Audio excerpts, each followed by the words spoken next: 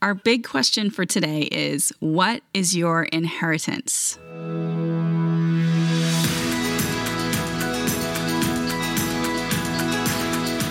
I'm Michelle Berkey, and this is God's Wisdom for Today, a weekday live broadcast series from the book of Proverbs. Just like a proverb, this show is a short, wisdom-packed nugget of truth teaching us how to live our lives well. The book of Proverbs is an invitation from God to step into the wisdom of God. It is a very practical roadmap for developing the skill of living.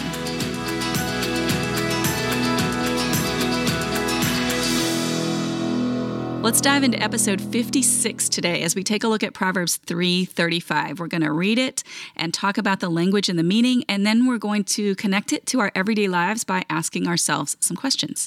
But before we get to all that, let's stop and pray for a moment. Father, I so appreciate this opportunity to open your word, to learn from things you directly want to tell us. Spirit, I ask that you would give us understanding.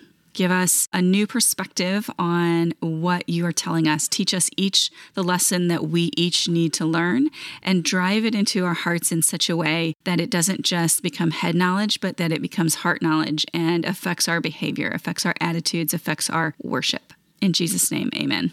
Well, let's take a look at Proverbs 3:35. It is a short verse. The wise will inherit honor, but fools get disgrace. We are in a passage of Proverbs 3 that is titled in the CSB, Treat Others Fairly. We are closing out chapter 3 today with this verse, and we've been in a series of contrasts, warnings about acting wickedly, about treating others fairly.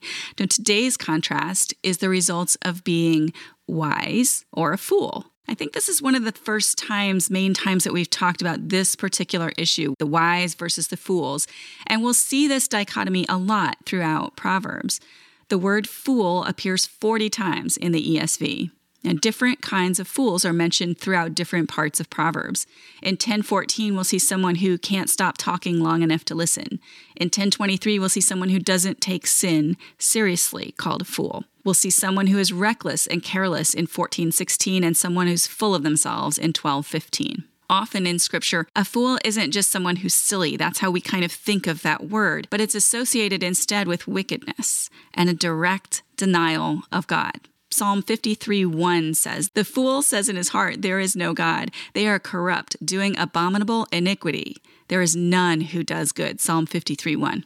One commentator describes it this way: because God has infinite wisdom, the person who neglects God will naturally miss out on wisdom. He will become a fool. A fool is anyone who does not follow the warnings and commands of God. A fool lacks wisdom, has no concern for others, does not desire to avoid sin, and brags about his sinful actions. The scripture is clear that we are to avoid living as a fool. Rather, we are to fear the Lord, walk in his wisdom, and follow his ways. Now, so far this week, we've seen that the wicked are cursed and the righteous are blessed. The prideful scorners are they themselves scorned, and the humble are given grace or favor.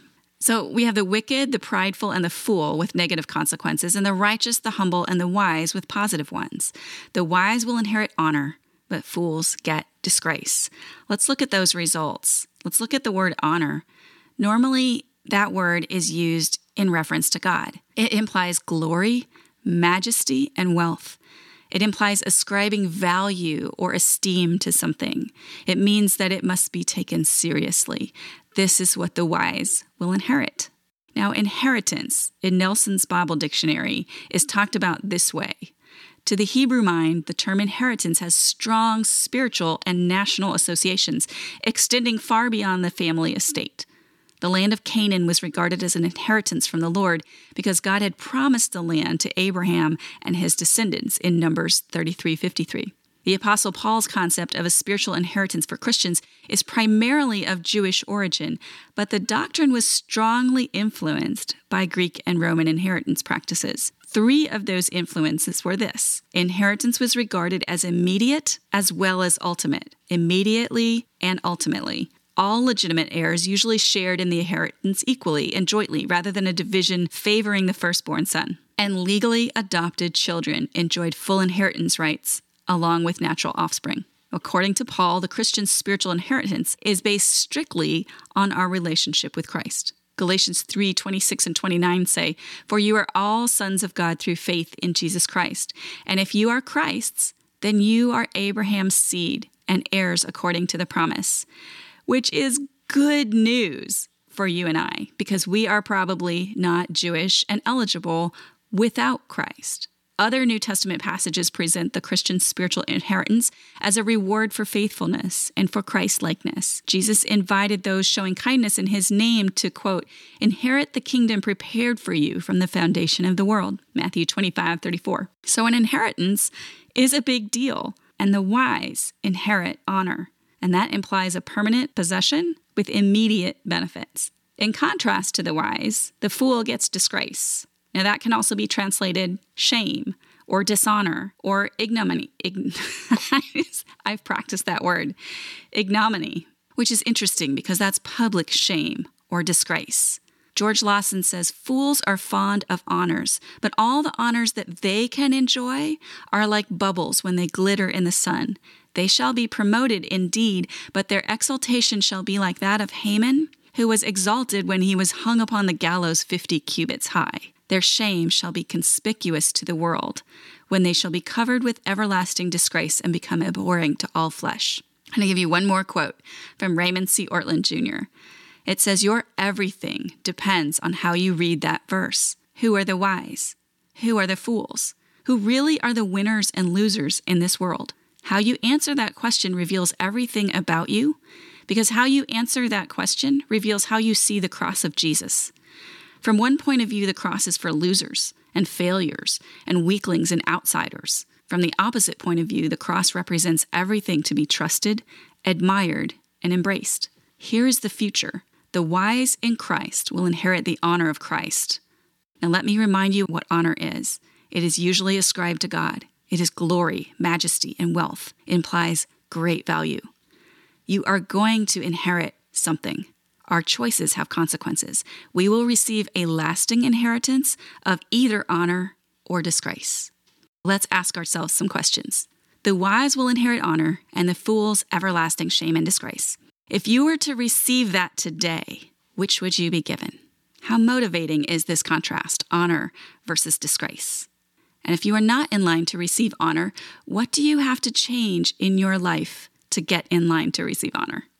Today's big question is, what is your inheritance? If you want a place to think about those questions a little bit deeper and longer and be able to go back to them and write down what your answers would be as we're going along or the things that you're learning, we send out a set of free journal pages each Sunday evening in an email. If you want to get on that list, go to getwisdom.link/email, hop on that list, and we will be happy to send those out to you every Sunday evening. Now, as for me, reading about an inheritance of honor in passing, just reading the word has never really meant that much. It wouldn't mean that much this morning.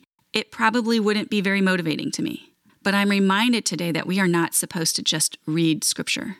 We're supposed to digest it.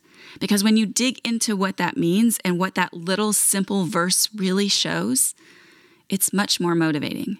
And so today I am just reminded that I need to go deeper, to think, to process what I read. How about you? What will you do with what you've learned today? Let's close with prayer.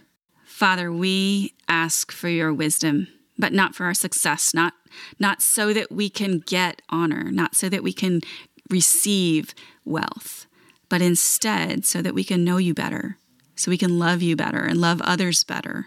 We ask for it so that we could live lives that are honoring to you. So give us that kind of wisdom, the kind of wisdom that transforms our hearts into hearts like Christ. In Jesus' name, amen. Thank you all so much for being with me today. I so appreciate you diving into Scripture with me. If you find this broadcast helpful, ask a friend to come along and join us on Monday at our next broadcast.